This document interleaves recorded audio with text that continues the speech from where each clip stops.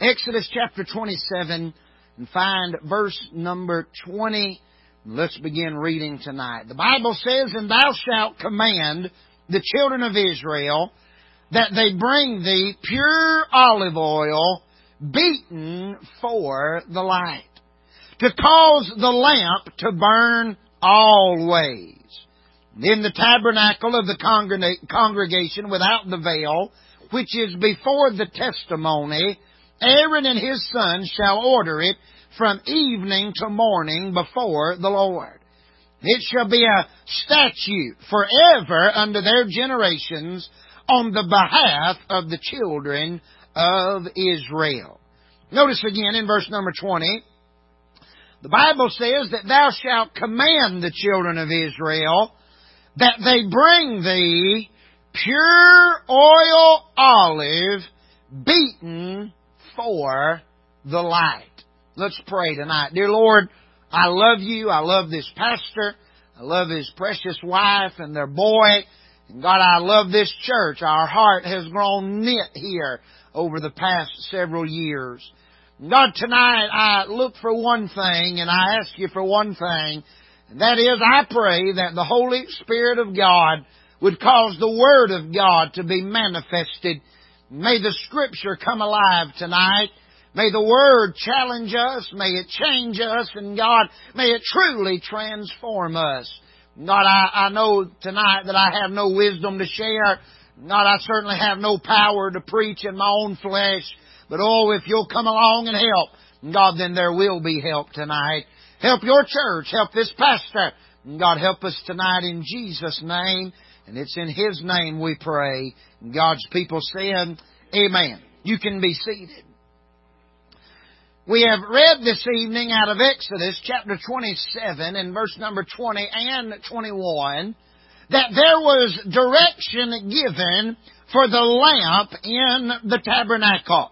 Now, the lamp in the tabernacle, the directions that were given is that it was never to go out. That it was to be a continual and a constant source of light in that dark area. I want to say to you tonight that the lamp here is a testimony, it is a type, and it is a picture of the Lord Jesus Christ. I need more than one amen right there. It is a picture of our Savior, the Lord Jesus Christ. How many of you know that He is the light of the world? Thank God, aren't you glad that light shines in the darkness? Now, I want you to understand that if you were to read and study this text, you would find that there are many scholars, some that are even reputable and even correct in a lot of other areas, that would say to us that this lamp is typical, or it is a picture of the nation of Israel. But I want you to understand this evening that the nation of Israel, it is the apple of God's eye. The nation of Israel is the heartbeat of God. It is that people that He has chosen for Himself. But if the nation of Israel is the light in this dark world, honey, we don't have any light in this dark world. The light and the lamp here is a picture of Jesus Himself. Now, let me ask you a question. How many of you can testify and say, "Preacher, I have seen the Lord in the dark areas of my life"? Boy, I know that even in this age in which we live, it is ever increasingly becoming darker and darker in these days in which we live. I'm 37 years old tonight, and I can say this, and it sounds so strange, but it is so true, that just in the last 8 or 9 years of my life, the darkness has gotten greater that surrounds us. I've got a little boy, he is 13, and Brother Toby, it feels so strange to say these things and think these things, but the world that I grew up in is not the world that he is growing up in. I mean, just in that short period of time, things that were shunned, things that were looked down upon, things that were on the far edge of society, they are now mainstream, they are now accepted, they are now promoted, and the darkness has gotten darker in the days in which we live. How many of you know I'm telling the truth tonight? We are living in a dark, dark day. But I'm so glad, hallelujah, that even in the darkness of this wicked world, the lamp of God and His sun is still shining bright. Now, we've seen His light. We've seen the lamp. But how many of you realize that by certainty, not one of us here tonight have ever literally or physically seen Christ? Not a one of us. Now, He's seen me. Somebody else shout hallelujah. He has seen me. And I have seen His light. But I have not literally, nor have I physically laid eyes on Christ. Now, I seen a television preacher that said he did. And he said for $39.95 he'd tell you all about it. Somebody holler amen right there. I don't believe he's seen Jesus neither. There's not one of us here tonight that have physically laid eyes on Christ. But I have seen His light. Do you know where I've seen His light? I have seen His light in the saints of God. Oh, I feel like preaching for a little while tonight. I have seen His light in the saints of God who have been broken and reduced, and they have decreased, and God has set a fire in their life, and His Son Jesus shines through the lives of believers and born-again children of God. I believe the lamp here is a picture of Christ. And I believe that the olive oil here and the fuel for that lamp, if I can say it like that, the olive oil or the fuel, it is the product of the Holy Spirit as it is reduced and pulled out of our lives. This olive tonight is a picture of us as children of God. And there's something, oh glory, there's something in us that can give Him glory, that can shine His light, that can spread His testimony, that can give Him the honor and the praise. But it has to be taken out of us in order for the fire of God to burn through us. The lamp is a picture of Christ. The olive is a picture of the believer. And the oil is a picture of the Spirit of God that is brought out of our life so that He can get glory through us. If you understand what the preacher's saying, say amen. If you don't understand, call Brother Toby and him up all day tomorrow, all right? Now, here's what I want you to see. That there is the Spirit of God within us, but it has to be removed from our life so that it can reflect and be the light of Christ in this world. Brother Toby, I began to study this olive, and I'm sure you and probably many others here have. But I began to study this olive and this particular phrase where he said that it must be pure oil, olive, and that it is to be beaten for the specific purpose of burning in that lamp. I found several things, a lot of things that are interesting, but I'm not going to give all of it to you tonight. But I want to give you three major truths about how this olive is beaten so that it can bring light into the darkness. First of all, notice this. We see, number one, that the olive is beaten. Now here's what they would do. The olive tree, if you've ever seen an olive tree, I don't know if anybody has. I've been able to travel over into the Middle East some, and I've been in those olive groves and in entire hillsides covered with those olive trees. The olive tree, it is a gnarly tree. The bark is hard. It is rough. The limbs grow with basically no reason or rhyme. They just, wherever they grow. It's a very tough, it's a very hardy tree. As I began to study the harvesting process, this is how they would harvest the olive. They would take large pieces of material, like a bed sheet or a tarp, and they would spread it around the base of that tree. They would then literally take a hard stick and they would begin to beat that tree. And as they beat that tree, the olives that were ready and ripe would be shaken. And as the tree is shaken, they fall to the ground. How many of you realize this evening, oh, bless it, if I get happy and can't finish it, the outline's up there, all right. How many of you realize tonight that it was not the good times in our life that brought us to Christ? It was not the high times that showed me my need for a Savior, but it was the times when I got roughed up, the times when life was hard, the times when my world was shaken, that God was loosening me, that He might bring me to a place that He can use me. It is beaten. It is shaken. And as it is shaken, the olives begin to fall. I thought about this phrase. As they fall, I guess we could say it like this. They are let down from the tree to a place where they can be harvested. Does anybody tonight know anything about being let down? Brother Toby does. He booked Brian McBride and ended up with Tom Hatley. Somebody say amen. You can tell Brother Tom I said that when he gets it wrong. Let down. You ever been let down?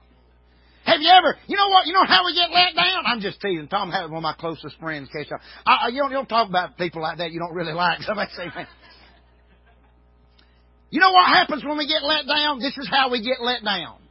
We get let down when we assume that something is going to be one way. And we begin to plan toward an expected end. And in our mind, we create the circumstances that we foresee in our future. And then as life does, it has a way of not working out quite like we had thought it was going to. And then when what we expected does not come to pass, just like that olive tree, wham! We get dropped, we get shaken, and we get let down. I remember I was a little fella. I spent the first part of my life, this may be why God's joined our hearts together. I spent the first part of my life in South Tennessee, right outside of Cleveland, in a little place called Bucks Pocket, Tennessee.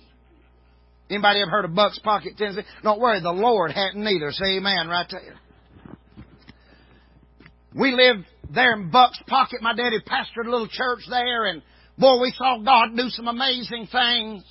I was about 9, almost 10 years old, and my daddy resigned that church and turned it over into new hands, and we moved to Columbus, Georgia, and took a church there.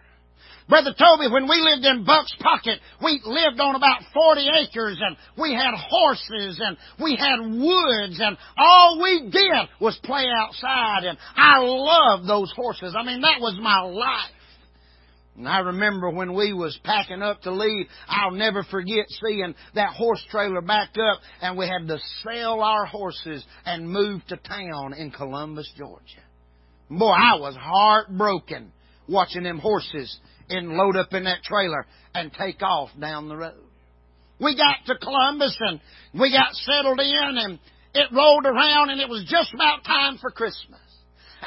I've got a precious mother and daddy. I mean, they're just wonderful people. That my mother is one of them folks that everything is a big deal. You know what I'm talking about? She's one of them people that decorates for everything. She decorates for Valentine's. She decorates for Thanksgiving. I mean, I'm surprised we didn't have outfits for Groundhog Day. Can somebody give me a witness right there? She decorates for every holiday is a big deal. Boy, I remember it was getting close to Christmas, and I knew as soon as Thanksgiving was over, before the sun went down, we was going to be putting up the tree and going into Christmas gear. This is back before the internet. This is when you got a Sears or a J.C. Penney catalog sent to your house. About that thick right there. It was the internet. Can I get a witness? Anybody know what I'm talking about? I remember as it rolled around Thanksgiving, I knew we was fixing to go into Christmas time, and that big old Sears catalog came in the mail. I grabbed that thing and I thumbed through the pages, and I went all the way back to the footwear. And I found a brand new pair of Laredo brown cowboy boots with brass tips on the toes and on the hills. Because you don't never know. When you kick somebody in the mouth, you may have to come back by on your way through. Say amen. Man, I thought, Lord, that's the baddest pair of boots I have ever seen in my life. I got out the marker. We didn't have no money, but we had high hopes, and we read that thing with a marker. Y'all know what I'm talking about? Some of y'all don't know. We'd read that thing with a highlighter, praise God, just in case something might come of it. Boy, I highlighted and I circled them boots. My mama got home that evening. I went in and laid it on the dining room table. I said, I know it's going to be Christmas time here for long. And I know that there's 6 of us kids and you got a lot on you. I'm just going to make this real simple. If you can get these right here, everything going to be all right. I'd come home from school and I'd find that catalog and I'd open it up and I done had it circled and highlighted and I laid it in there on her dresser where she'd find it. I told her, I said, Mom, if you order it right now, they're going to ship it for free and it'll be here by the end of November. Thanksgiving came and went. We ate the turkey, put up the tree. Brother Toby, I came in from school the next week, and the tree is up. And as I walked in the front door, I saw a box under the tree about that long, about that deep, and about that wide. I looked over there and it had my name on it. I said, glory to God, we're going to be back in the saddle here for too long. John Wayne, wait on me. I'm coming, buddy. Just hold tight right where you are. I'd come home from school every day and I'd see that box.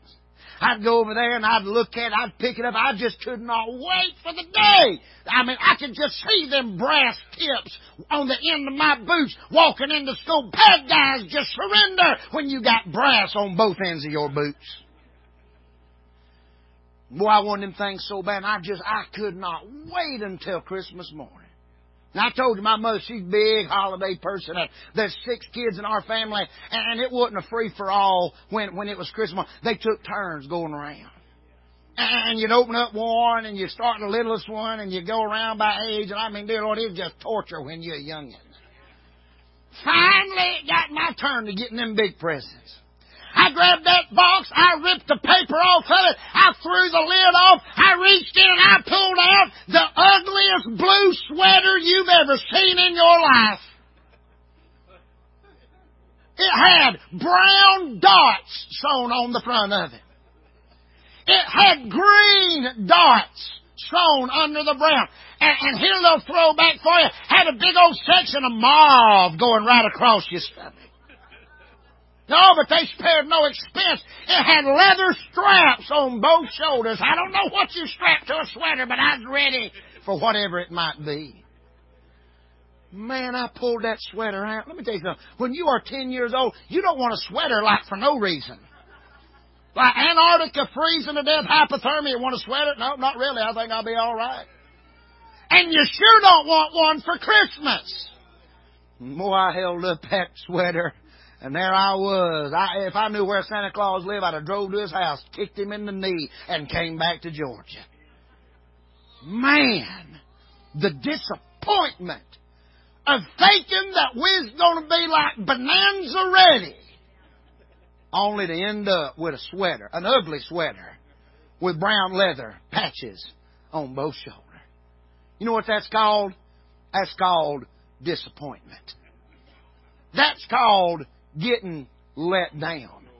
By the way, I never did get them boots. If somebody feels real sorry for me and has a burden, I'll still take them. I mean, you can like fix psychological childhood issues I'm still dealing with to this day. Yeah, bless him, Lord. Buy him in boots. Praise God. Put some umph behind that blessing. Amen. It's disappointment. It is being let down and thinking you know what God is going to do, only to find out that God's ways are not your ways. Is there anybody here tonight that has ever looked down your path and thought, I know what God's doing, I know where God's taking me, I know what God's working in my life, but when you get there, the fulfillment of it is that God has somehow not done what you thought He would. And here you are, let down. You know something about this olive?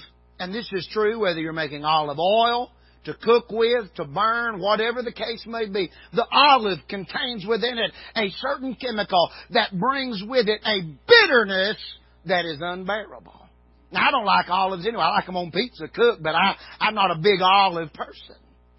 But when the olive is fresh from the tree, it contains within it a chemical that is so bitter that is completely unpalatable and almost unedible. The bitterness is so strong in that olive. You know what they have to do to the olive? Whether it's for oil, whether it's for cooking, whatever happens to the olive, the first thing that happens is it has to be cleansed with lye. You know what lye is? It's soap. That olive has to be scrubbed, and it has to be cleaned, and it has to be cleansed. Ladies and gentlemen, look at me right here. Our lives, I feel like preaching right here. Our lives will never be usable. They'll never be palatable. God will never get glory out of us until He first cleanses our life and scrubs us and washes away the filth of this world and the sin that resides in us. We've got to be cleansed before we can ever be used. Boy, you don't hear that preached much anymore. I got news for you. God's not going to use a dirty vessel. God's not going to put His pure Spirit into a contaminated vessel. We must make an effort, and we must repent, and we must turn to Christ, and we must let His blood cleanse us from all sin. That olive has to be cleansed.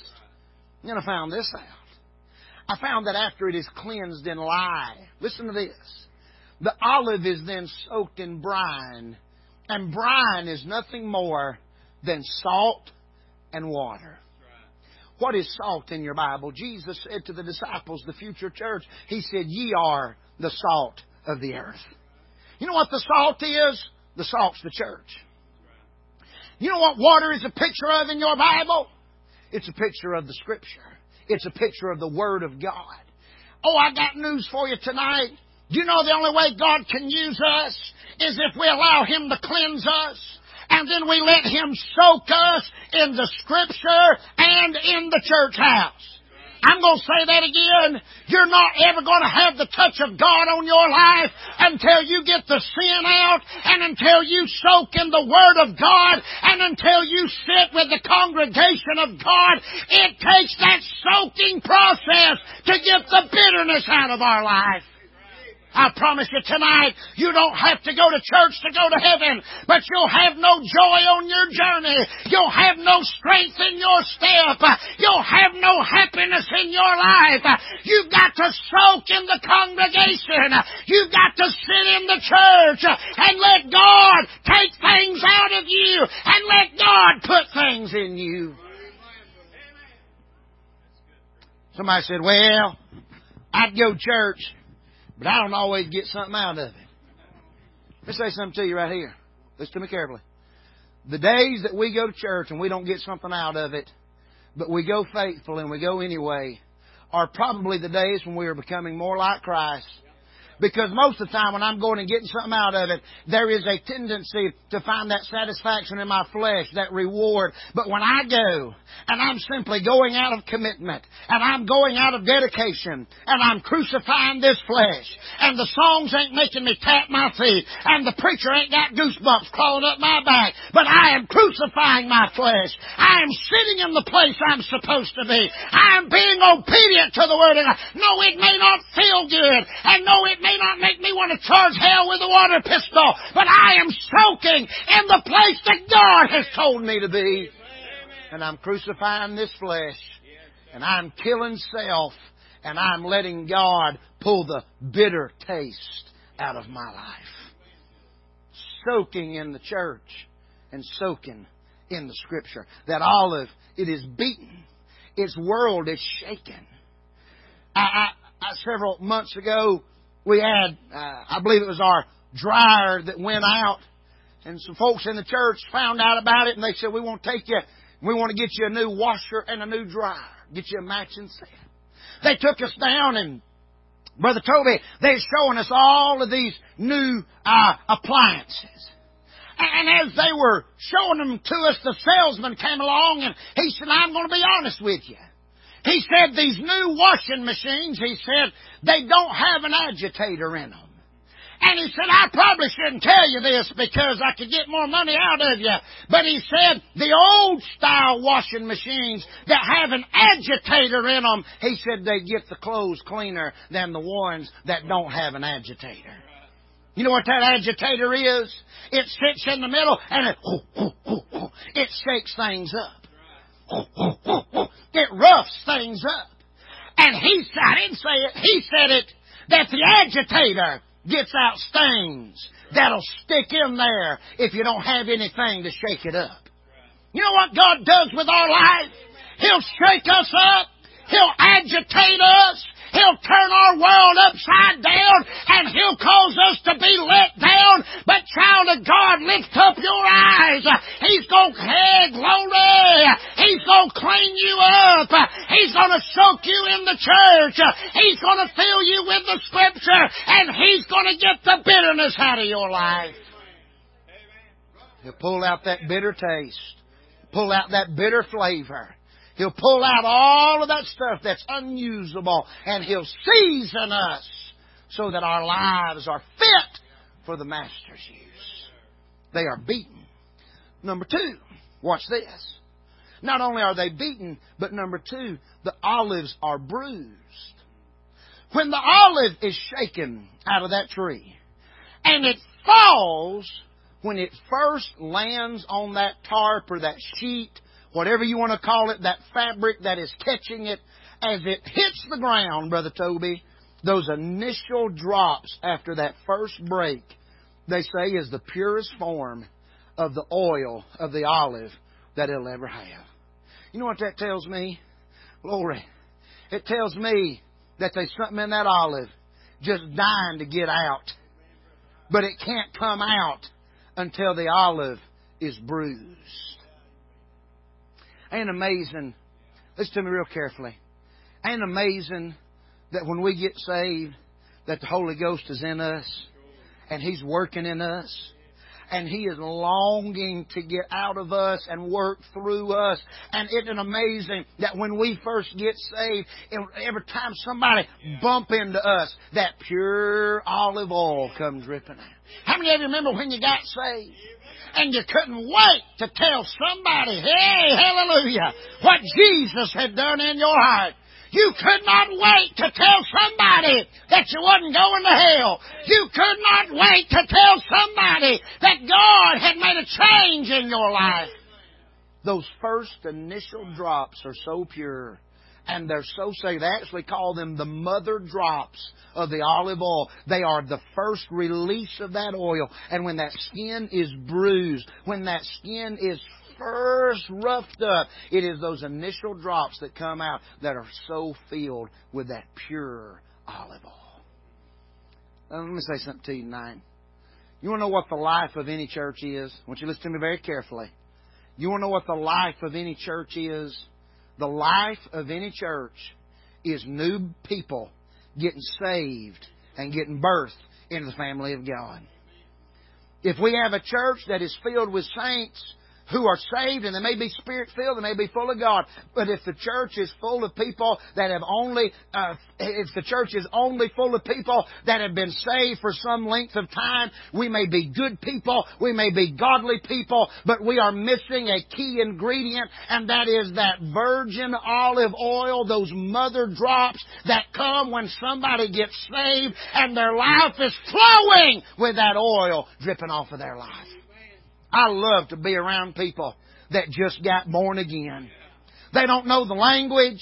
They don't know the codes. They don't know the key words. All they know is they was going to hell last week and they're going to heaven this week. Them kind of people will move your Bible and sit where you've been sitting for 25 years. Those kind of people will pull in your parking spot. Those kind of people will leave cigarettes out by the car. Those kind of people will break the dress code. Those kind of people will show up with folks that make us raise our spiritual eyebrows and wonder what they're doing here. But if you'll just get past your stinking Baptist pride, you'll find out that they've got pure olive oil just busting out of the seams, and they're thrilled about what God's doing in their life.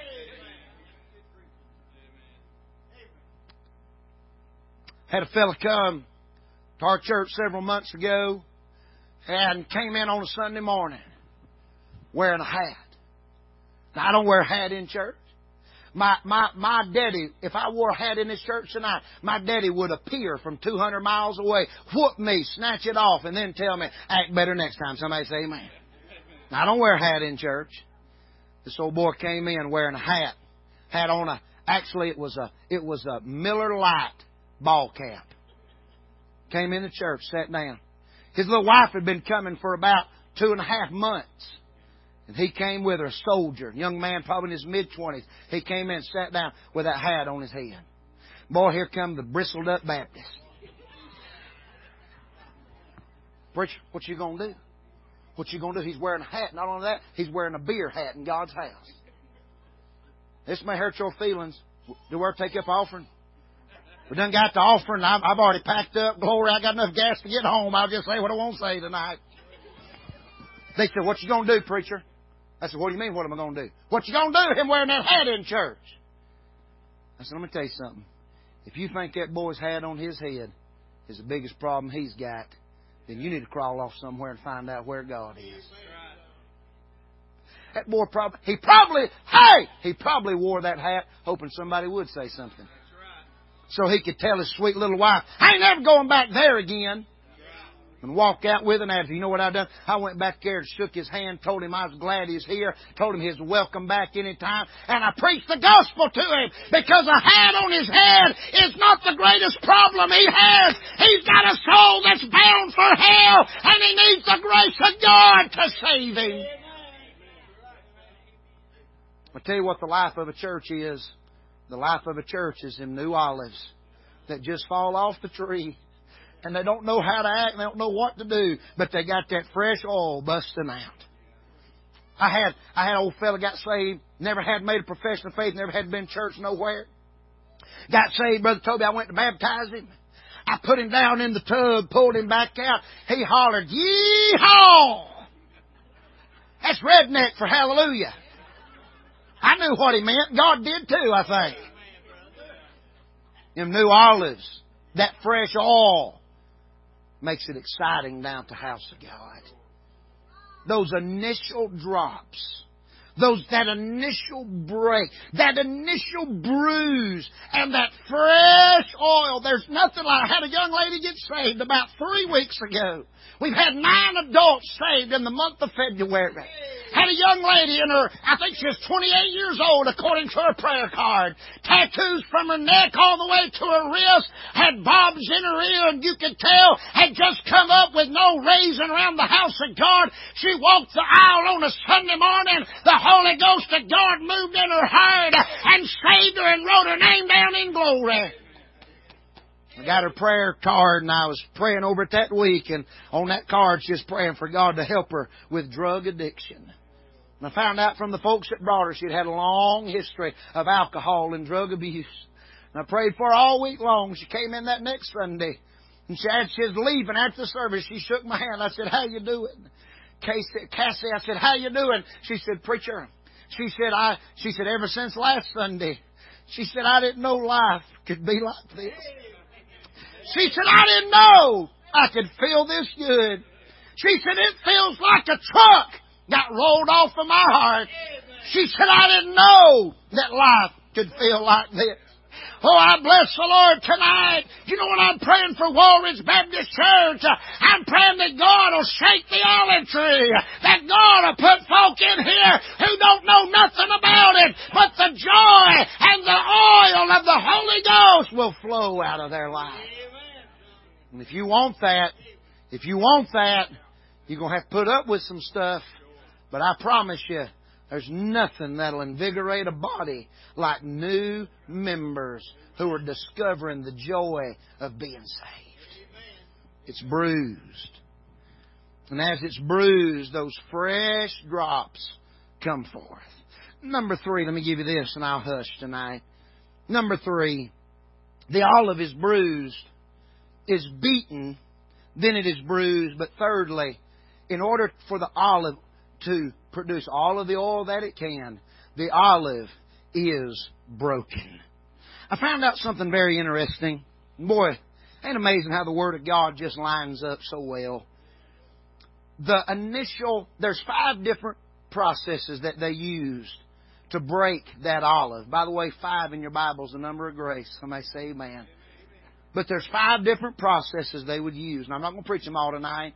They would press it. They would bruise it. They would shake it. They would grind it. There was 5 different processes. But here's what I want you to understand.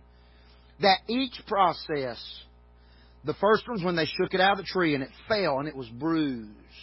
But every process following that got harder, got more strenuous, got more violent, and more crushing than the process before that.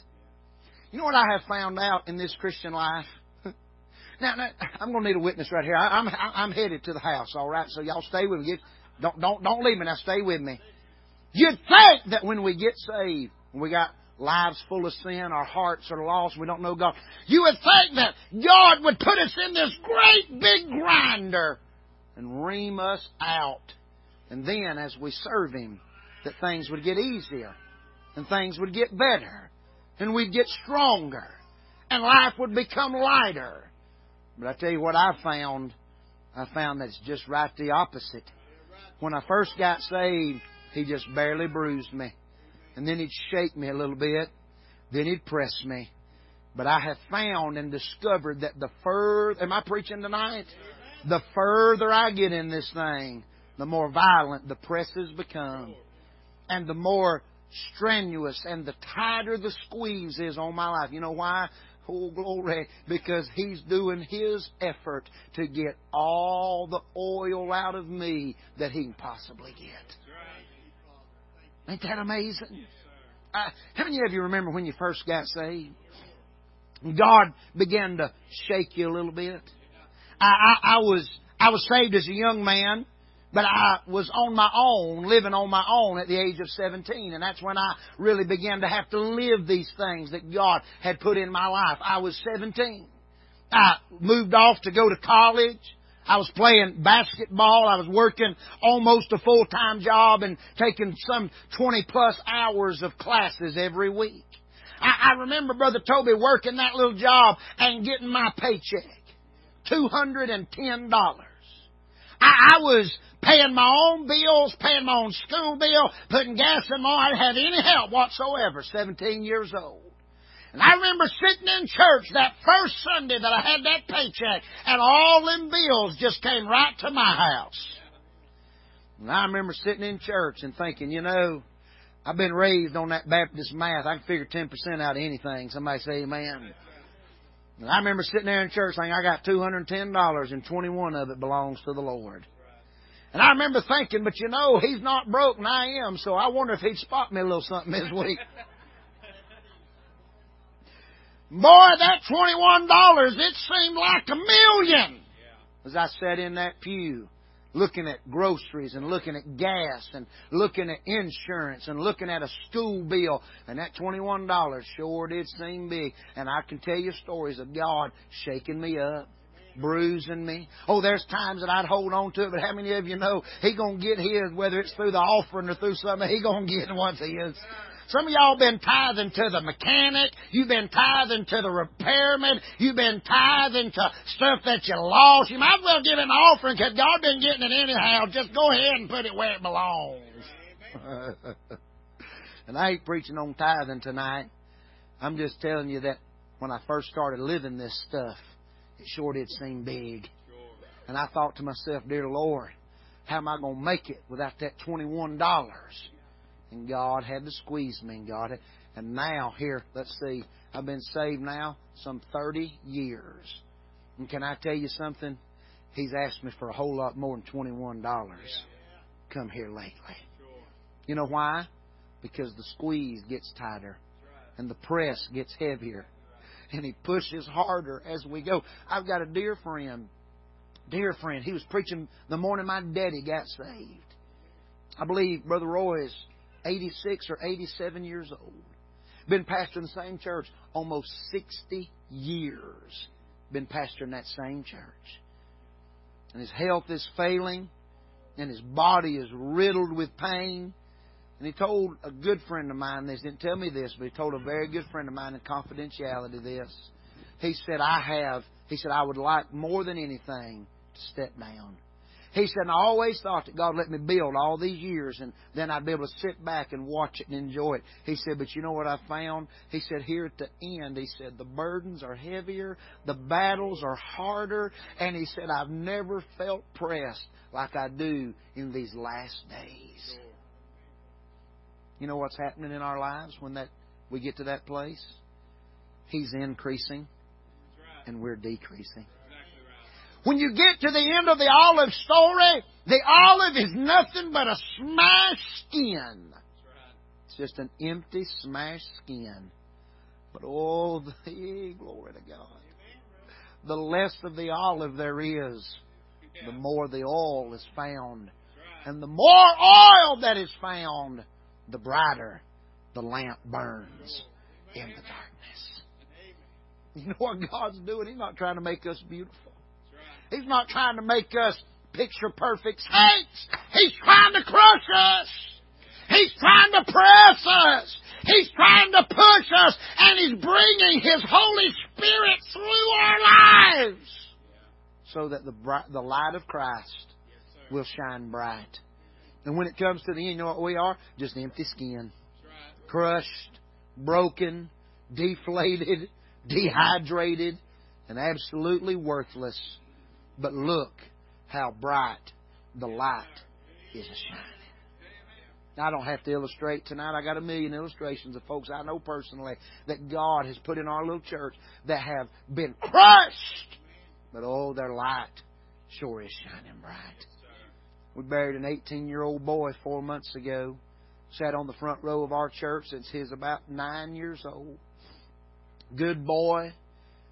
And I stood by his bed, feet away, as he breathed his last breaths, fighting for air. His daddy stood beside me, a lost man, never had been saved, never made a profession of faith, only been to church a handful of times in his life. And I held him up as we watched his son take his last few breaths. And I watched God crush Stacy. And 2 Sundays after we buried little Colby, Stacy piled out of that second row, got saved by the grace of God. Oh, his life has been crushed and his life has been broken. But that oil sure is flowing. And Sunday morning that's been 4 months ago. Sunday morning there was 3 rows of people there with that one man. There was a couple there. I've got their card in my Bible. Been praying for it all week this week. Been praying for them all week this week. David and Kim Peacock. They had a son, 20 years old, that died 6 months ago in a car accident 300 yards from my front door of my house. And Sunday morning they sat 2 rows from the back. You know who they came with? They came with Stacy, whose life had been crushed and broken, but they saw something burning in him and said, if he can make it through this, then we can too. Amen. Pressed, broken, crushed. But look how bright the lights are shining. Let's stand up all over the building.